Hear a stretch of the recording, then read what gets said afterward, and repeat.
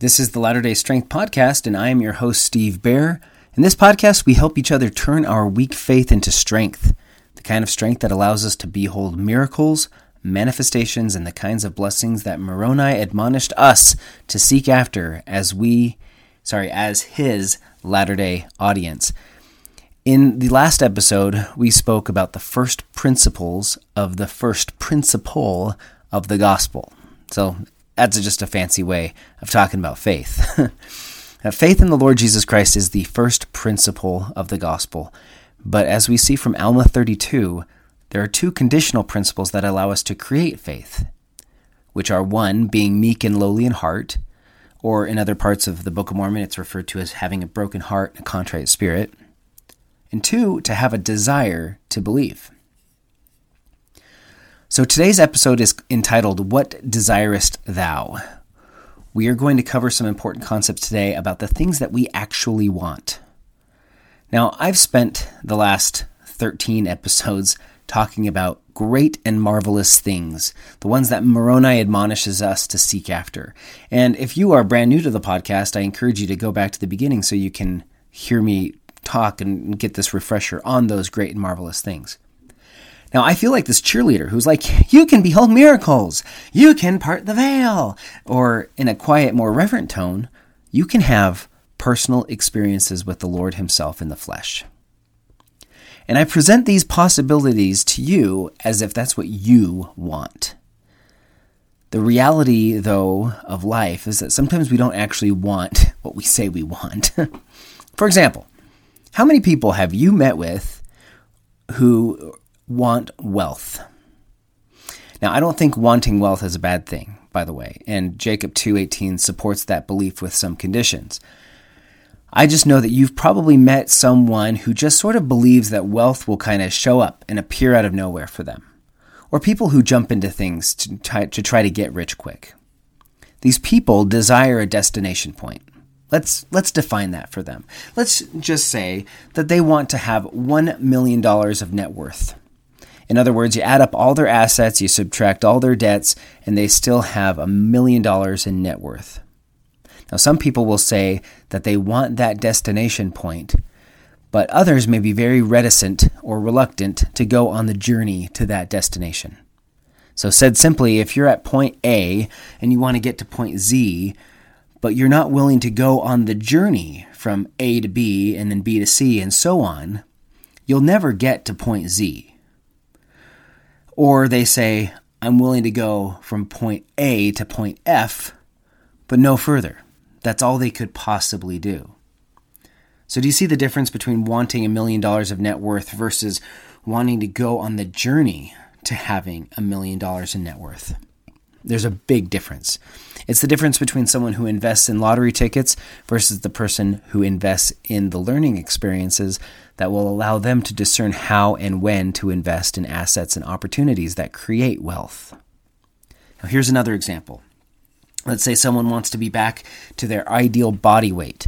Let's say they're 80 pounds overweight. It's very easy to say, I want to be at my ideal body weight again. They want the outcome, but many people struggle because they don't want the process to get to the outcome. They want the destination, but they don't want the journey. So I painted a goal for the listeners of this podcast that you can have some clarity about. I've said, hey, the scriptures invite us to take our weak faith and invite the Lord to turn it into strength. He's inviting us to behold great and marvelous things and have the kind of faith of the people in the Book of Mormon and have those moments where we might even behold the Lord in this life. Doesn't that sound amazing, right?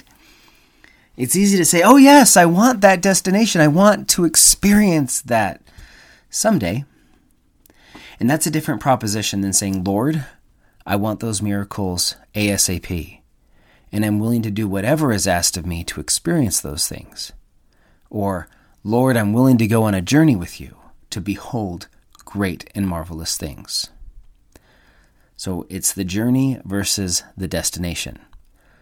So with that lengthy preface, let's highlight two individuals who both wanted the destination, or maybe thought they wanted the destination, but one of them was willing to go on the journey.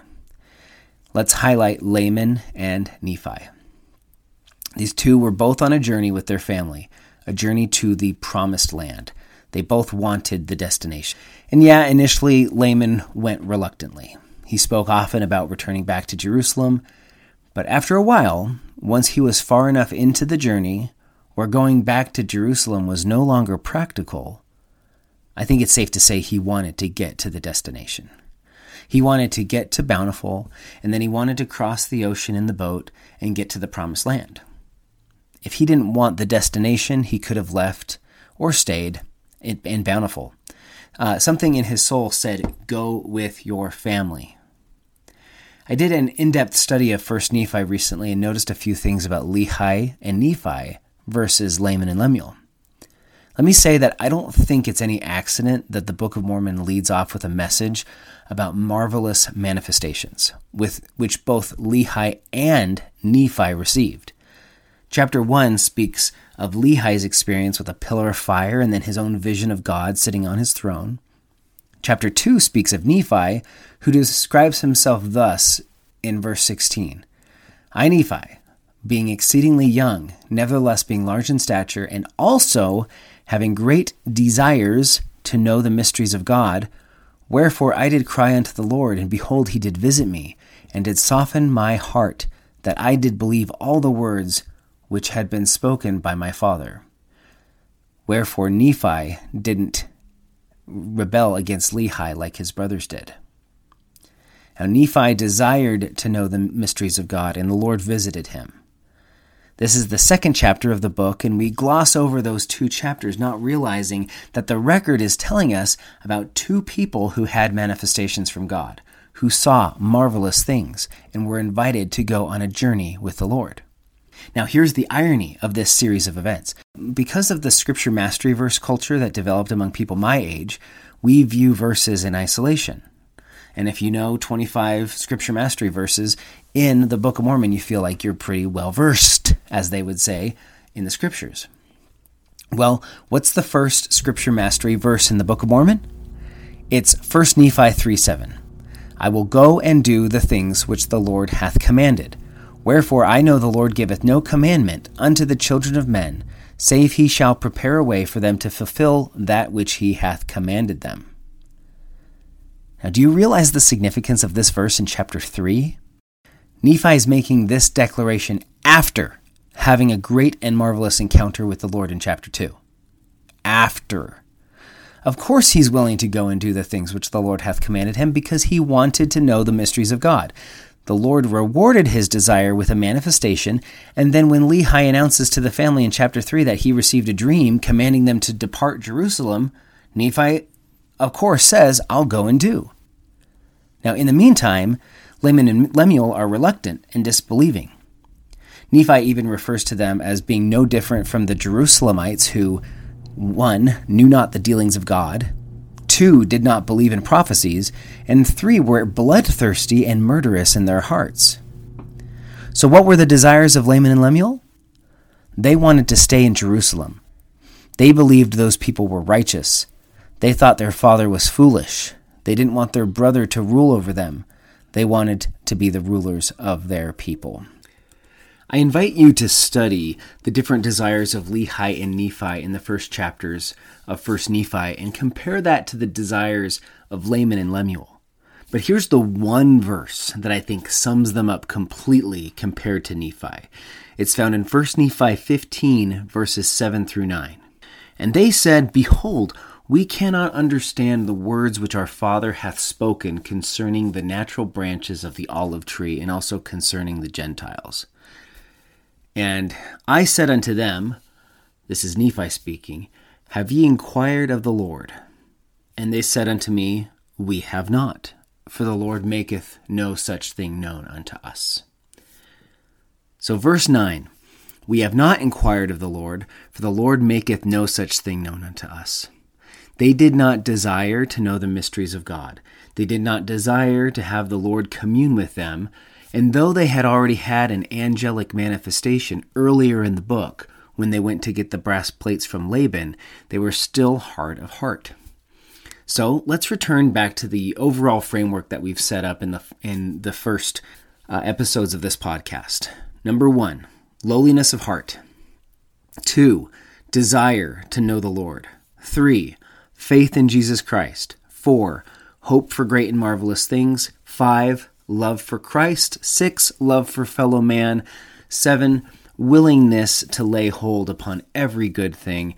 And number 8, willingness to go and do. Laman and Lemuel fail at all 8 of those things. Contrast that to Nephi, and we will conclude on this topic. In 1 Nephi 11, where the Spirit of the Lord manifests himself unto Nephi and asks this crucial question, verse 2 of chapter 11 is absolutely essential. The angel says, "What desirest thou?" And what was Nephi's answer? "I desire to behold the things which my father saw." So the Spirit asks Nephi, "Do you believe that thy father saw the tree," or Christ, "of which he hath spoken?"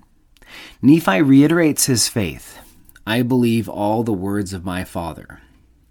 And then the Lord rewards his hope for great and marvelous things and his vision, which is recounted in chapter 11, begins. So if we return to the framework and ask ourselves, did Nephi have all of these qualities? Yes, he absolutely did. 1, lowliness of heart. Yes.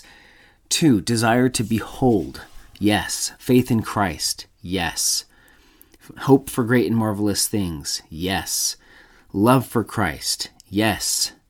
Because he got to the tree and he wanted to stay. Love for fellow man. Yes. Which is manifested by his concern to help people get to the tree. 7, laying hold upon every good thing, yes. And 8, a willingness to go and do, yes. So he came away from his vision with more humility, more desire to behold, more faith, more hope, more love for Christ, more love for his fellow man, and more willingness to go and do. The difference between Laman and Lemuel versus Nephi started with the same tiny seed that Alma admonished the Zoramites to have. Just a desire to believe. And let this desire work within you. Laman and Lemuel didn't have it. Nephi did. That's the power of desire. Experiment on these words. Have just a desire to believe in Christ and the great and marvelous things he has done for others and which he promises you. Let this desire work within you until you experience the miracles that you crave. Of this I testify in my weakness. Amen. For if they humble themselves before me and have faith in me, then will I make weak things become strong.